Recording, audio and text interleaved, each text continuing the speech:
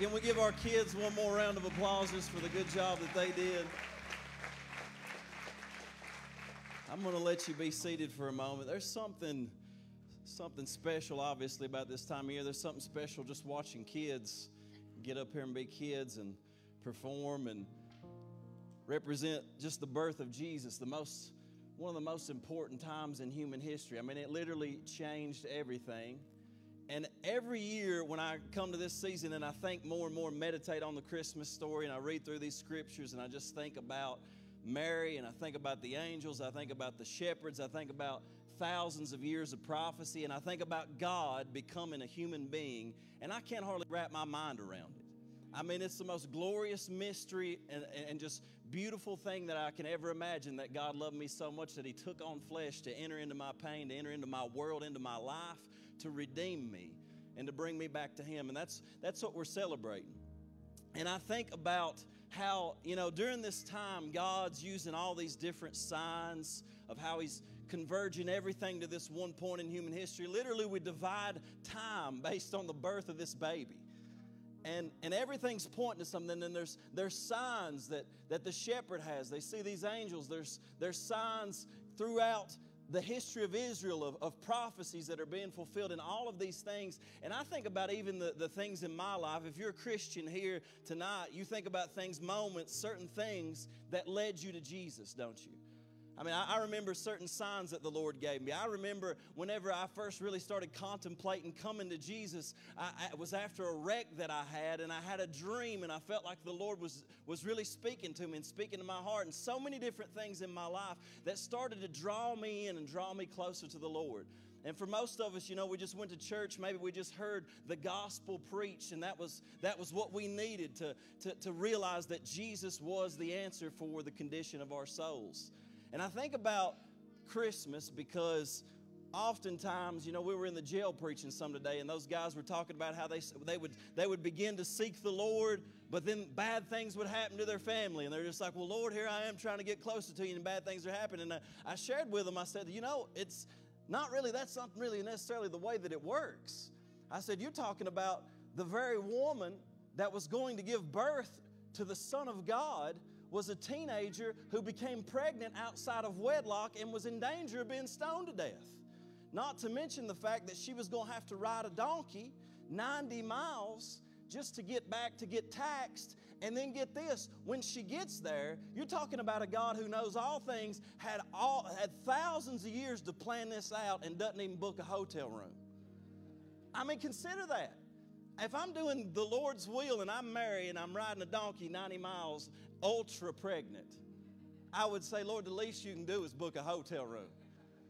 She gets there, there's no room in the inn.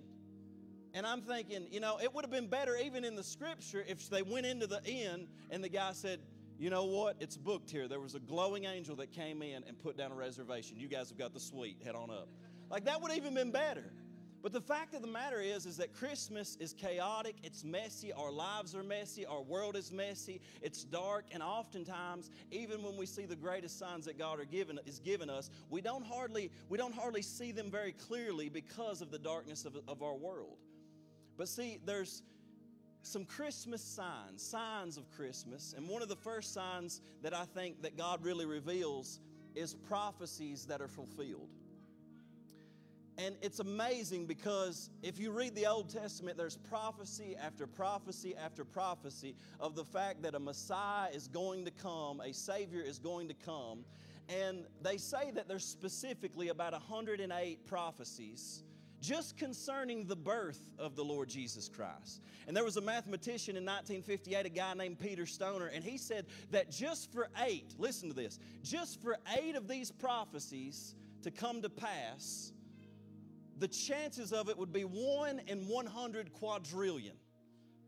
And when I read this, one of the things that they said would, just 8 of them coming to pass, would be like filling the state of Texas up with silver dollars 2 feet high and sending a blindfolded man in to pick out the right coin. That's just for 8 of these prophecies to come to pass. So God is laying out, when God makes prophecies and they're fulfilled, over and over and over again. It's basically him saying, yeah, I know it looks dark. I know it doesn't look good. I know there's sin in the world, but you still need to understand something. I'm over this thing, and I'm the one calling the shots at the end of the day. I've got this thing planned out, and even in the chaos, even in your mess, don't worry about it. I'm over this thing. I've got things in control. And it's so beautiful because even in Matthew's telling of the birth of Jesus, there's like 4 different specific cities that are on Jesus' birth certificate. If you read them specifically, it says, it's prophesied some 600 years before that Jesus is born. Micah prophesied specifically, he's going to be born in the city of David. He's going to be born in Bethlehem. It says, not only will he be born in Bethlehem, but it says that out of Egypt I have called my son, which is a prophecy from Hosea.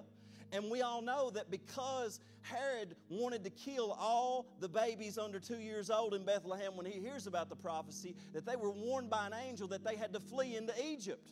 But guess what? After Herod dies, an angel says it's safe now. Now you can go back home. But they don't go to Bethlehem. They go back to Nazareth, and it is fulfilled, which was written in the book of Judges. He shall be called a Nazarene. I mean, it's crazy. And you get to the last one, and Jeremiah prophesies that when this time comes, when Herod kills all these newborn children, that there'd be loud weeping in Ramah. Ramah is 5 miles outside of Bethlehem. He's prophesying about the fact that when these women lost their children, the terror of it could be heard 5 miles away. And all of that converges into a moment, and I'm thinking, man, if that's not enough for you, I don't know how you don't believe in Jesus. How is it that so many men over the course of history can write these things down, and all of a sudden all of them come to pass? That's a sign to us.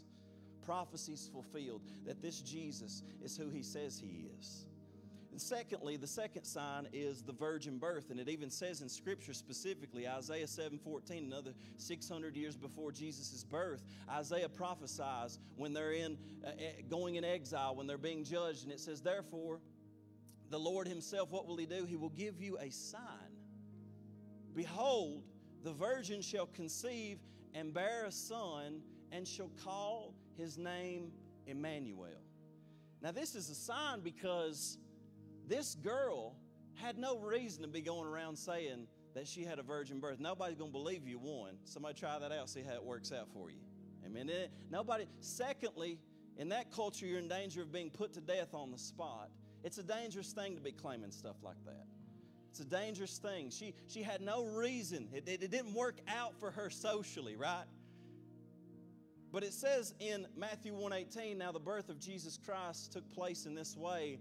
When his mother Mary had been betrothed to Joseph, before they came together, she was found to be with child from the Holy Spirit. The angel tells her, the Holy Spirit's going to come upon you, and he's going to take the eternal Word of God, encapsulate it in your womb, and you're going to conceive, and that thing will be called, that holy thing that is to be born will be called the Son of God. That's going to be your child. You're going to name him Jesus. And this is interesting, and this is another reason that it's a sign. I want you to understand something, that as Christians, the virgin birth is essential to our faith. And there's a reason behind it. Like when we say we're Christians, we confess some things. We confess that God himself, the eternal Word of God, by whom all things were created, he was conceived by the Holy Spirit. And he was born of the Virgin Mary. We don't say that's a metaphor. We believe that it legitimately happened, and here's why. Because he had to be of divine blood.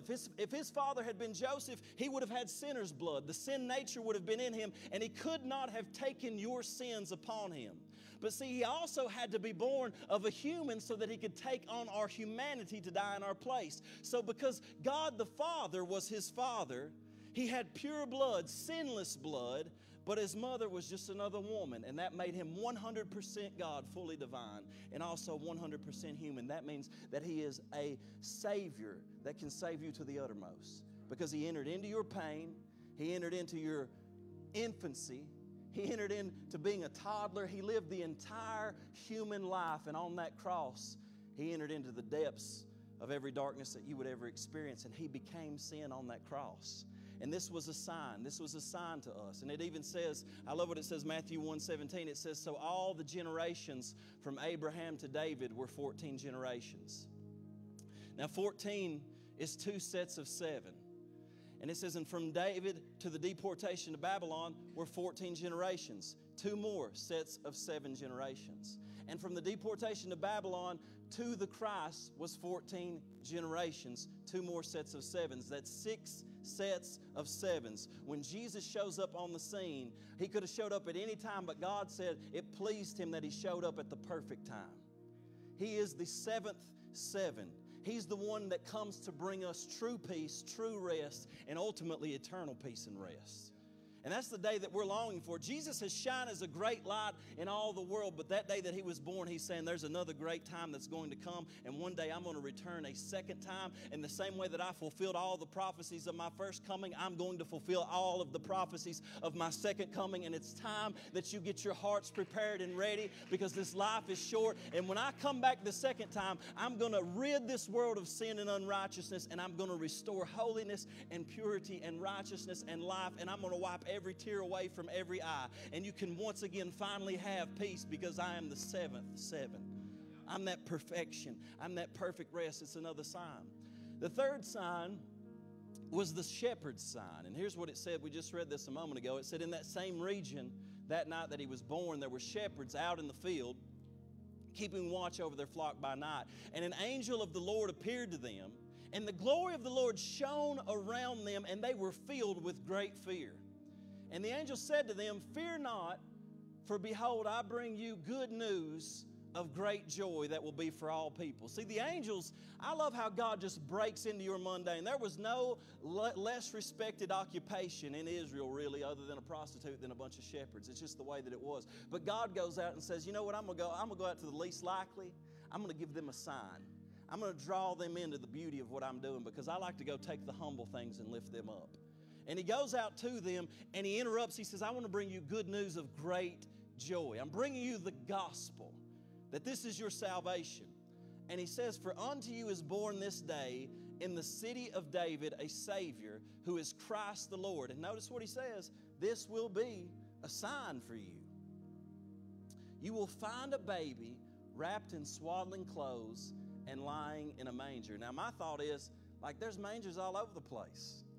How are we going to know which manger it is? But see, He says something very specific. This is going to be a sign to you. Now, these shepherds, they were still Israelites. They grew up just like we teach our children Scripture. They knew the Scripture. So when they say, of course, He's going to be born in the city of David, the city of David is Bethlehem. That's where David is from. So this is the fulfillment of what we've read about in Micah. They would have known that in Micah it says, chapter 5, verse 2, you, O Bethlehem Ephratah, who are too little to be among the clans of Judah, from you shall come forth for me one who is to be ruler in Israel, whose coming forth is from old, from ancient days. They say, oh yeah, we know He's going to be born in Bethlehem, and that's a prophecy we go to a lot. But I'm going to take a little stretch here. This is like, I don't know if y'all get into scholarly debates in the theological world, but I'm going to take a stretch here, because I believe that there was another prophecy that really revealed the sign that the angels were trying to give these shepherds in particular. Because if you look back in Micah chapter 4, verse 8, they gave some specifics that not only was He going to be born in Bethlehem, but a place specifically. It says, and you, O tower of the flock. And this is a very specific location, Migdal Eder in the Hebrew language. It says, the hill of the daughter of Zion, to you shall it come, the former dominion shall come, kingship for the daughter of Jerusalem. Now there's a guy named Alfred Edersheim. He wrote this book called The Life and Times of Jesus Christ. Here's what he says about this. He says that it was well known in those times that the tower of the flock was the place that shepherds, when they had lambs that were without spot and without blemish, in order to fuel the sacrificial system, they would take those lambs that were without spot and without blemish down to the tower of the flock in Bethlehem, and they would wrap those lambs in swaddling clothes and lay them in a manger so they wouldn't get caught in a thicket or damaged, so that they would maintain their purity. So when the angel says, this is going to be a sign to you boys, you'll find that baby wrapped in swaddling clothes lying in a manger, they knew exactly where He was going to be, but it was a sign because He was going to be the new sacrificial lamb. No longer would you have the blood of lambs and the blood of bulls and goats to atone for your sins, but you would have divine blood, Jesus Christ the righteous, who would shed His blood as the Lamb of God that takes away the sins of the world. And when they went in and they saw that baby wrapped in a manger, they said, it's an end to the sacrificial system. This boy that's been born here today. And I imagine maybe they lasted another 33 years, some of them. And they were old, and they got to see that sacrificial lamb on the cross dying for their sins. It was a sign to them. It was a sign to them when they saw it. Lastly, I'm going to give you this last sign. The fourth sign is the star. And it says that after Jesus, this is Matthew chapter 2, verse 1. Now after Jesus was born in Bethlehem of Judea in the days of Herod the king, behold, wise men from the east came to Jerusalem, saying, where is he who has been born King of the Jews? For we saw his star when it rose, and we've come to worship him. Now, you guys know the story about this because they come to Herod, and Herod doesn't like to hear this. Herod ends up saying, what do you mean a king? Where's this king going to be born? And they said, well, of course, you know where the king is going to be born. Don't you know Scripture? They knew, they coming all the way from Iraq. They're coming from Babylon. And they know the Scripture. And they quote Jeremiah about the fact, they quote Micah about the fact that he's going to be born in Bethlehem. And they know. And so Herod's like, all right, you boys find him. Give me word. I'll come back and worship him. Also, he don't want to worship him. He wants him dead. He's a threat. And you know, here's something. You know, a lot of people are a lot like Herod. Jesus is a threat to your kingdom. Jesus is a threat to your kingdom, and you'd like to sit on the throne of your life. And you want to put to death anything that would challenge the ownership of your life. But I'm telling you, Jesus is the one that needs to sit on the throne of our hearts. And see, these magi were so aware of that they were willing to travel maybe even up to 900 miles on a camel in order to get to this place. And who were the magi? The wise men, literally in the Greek language, is magi. It's magicians. They come from a place, if you remember, actually they came from the place where Daniel was. If you read in the book of Daniel, they had magicians, they had astrologers in Babylon. And here's what's so interesting. It says that Daniel was wiser than all of the magicians and all of the astrologers in his time. And he rose up to second in power and was there for probably about 80 years. And he was teaching Bible prophecy. He was teaching Scripture. He was interpreting dreams. And centers for Jewish learning, because of Daniel, were actually raised up in that place. So these men likely for 600 years came down from a long line of people who knew about Bible prophecy. And I think that's amazing because they get all of this information and they're being drawn into this place. And not only that, but see, there was a guy named Balaam in the Old Testament, and he prophesied about this star specifically. And guess where he was from? He was from the east. He wasn't a Jewish man. And here's what he said. In Numbers 24, verse 17, he said, I see him, but not now. I behold him, but not near. A star shall come out of Jacob, and a scepter shall rise out of Israel. It shall crush the forehead of Moab and break down all the sons of Sheth. He says, I see this star rising up out of Jacob. I see that a Messiah is going to come out of Israel, because he was sent to bring a curse, but he said, I cannot curse what God has blessed. And he said, out of these people is going to come the Messiah that's going to save the world. Now, some people will say, well, what was the star anyway? And if you look throughout history, people got different arguments. They got different ideas. But one scholar says that on June 17th, 2 BC, which some people will argue was maybe about the time that Jesus was born, apparently Jupiter and Venus merged together. Jupiter in that time, if they were readers of the stars, they were astrologers. And Jupiter represented the birth of a king when they saw it. Venus represented fertility. And those two merged together, and they merged with another star called the King Star, which was Regulus. So it's specifically about a king being born, but not just any king, the King Star. He's the King of kings, and he's being born. That's what that represented to them. But then it was also born in the constellation Leo, which for them was it was associated with the people of Israel. So for them, it was a sign in the heavens that right now, God was using, listen, we ain't even supposed to read the stars now. But I'm going to tell you something. God will sometimes use some crazy things to draw some people in. Amen? And he used what he could to draw these people in. And it's so crazy because the men that show up after they see that star are 3 men who aren't even Jewish people. And whenever they come to tell people that, hey, there's one that's born the King of the Jews, the religious people who are down at the temple, they're not even interested. If somebody had come to me, and I've been studying this scripture for years, and somebody even hints at the fact that Jesus is down here, the Messiah is down here, you know what I'm going to do? I'm going to pack my bags. I'm going to go down there. I'm going to check it out. But do you know that sometimes it's outsiders who are more likely to see the beauty of Jesus than it is the religious insiders? Isn't that amazing? And these outsiders, they see it, man. They're willing to travel. They're willing to go miles, and they show up to the people at the church, and the people at the church are like, big deal. We've been reading prophecies for a long time now, but we don't really believe them. Amen. Church folks.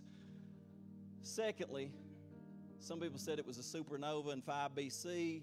Some people said it wasn't a natural event. Some people say it was just an angel because in the Bible, they actually call angels stars at certain times. I like to think maybe it was a mixture of a couple. Maybe those stars, they saw those, but then when they got there, they saw it again. And perhaps an angel guided them to the home. It says, I don't know, I'm just guessing, but Matthew chapter 2, it says, after listening to the king, they went on their way, and behold, the star that they had seen when it rose went before them until it came to rest over the place where the child was. And when they saw the star, they rejoiced exceedingly with great joy. You read that in the Greek language, and it's like they hit the lottery. You know how, like a lot of y'all UK fans, like they just hit a game-winning shot. That kind of nuts. You know what I'm saying? Y'all come to church, you're just sort of like, eh. But they hit the lottery. And it says, and going into the house, they saw the child with Mary, his mother, and they fell down and worshiped him. He's about 2 years old at this point. A lot of people like to think they came when the shepherds did, but no, Jesus is a little bit older at this point. He's about 2 years old. They come down, they see a toddler, and they worship a toddler. Danny, what I know about toddlers, that would feel weird. But they knew it was a sign. It says, then opening their treasures, they offered him gifts, gold and frankincense and myrrh. God draws them with a sign. God shows them something, and they bring gifts. And their response to seeing Jesus and seeing these signs is to worship him. It's to give him what he deserves.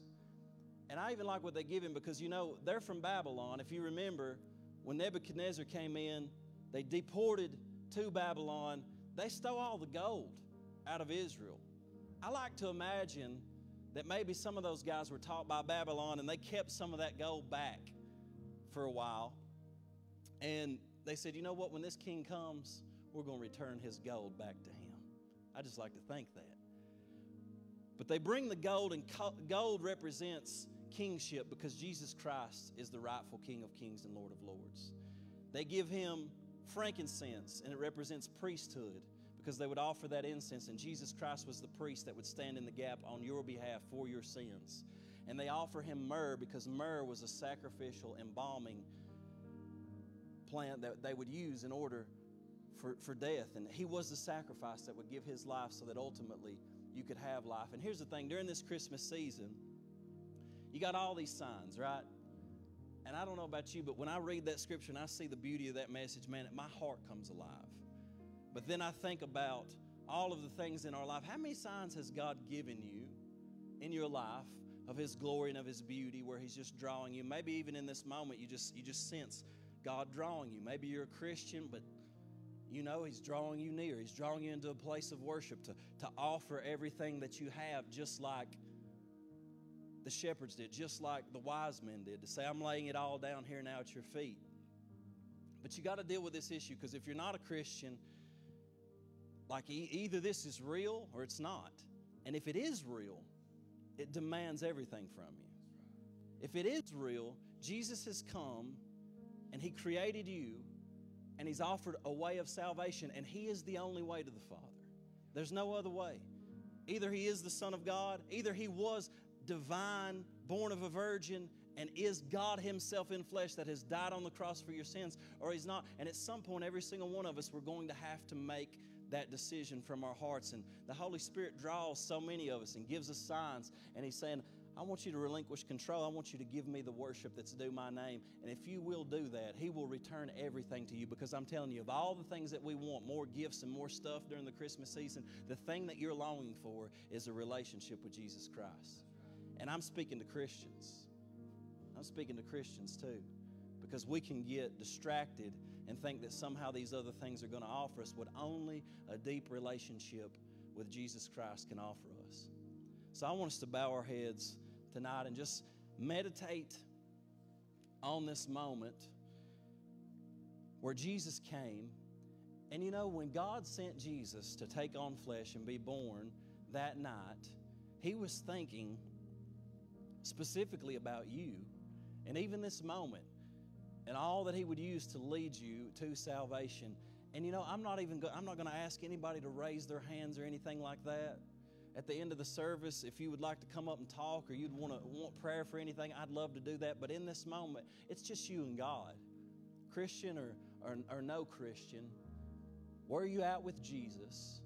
Have you given Him your heart? Have you brought Him your life? Have you laid it all at His feet? Have you chosen to worship Him? Father, we thank You for Your word, and we thank You for the beauty of not just the story, but God, the reality that You chose to enter into our darkness. You chose to come and take on flesh and enter into our sin and be born in this chaotic world because You loved us so much.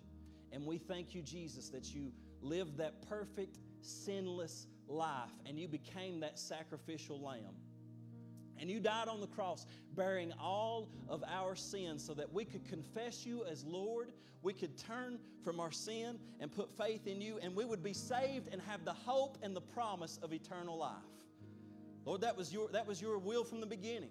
That was Your plan. And You laid it out in prophecy. And we have too many signs to not believe that this is true. Too many signs to not believe that this is not true. And so, Lord, we believe it, and we confess You tonight, Jesus, as Lord. We confess You as Lord, and we worship You. We give You our heart. Every gift that You've given us, God, we give it back to You in return, God, because we're not worthy. You are the worthy one. And we lift You up.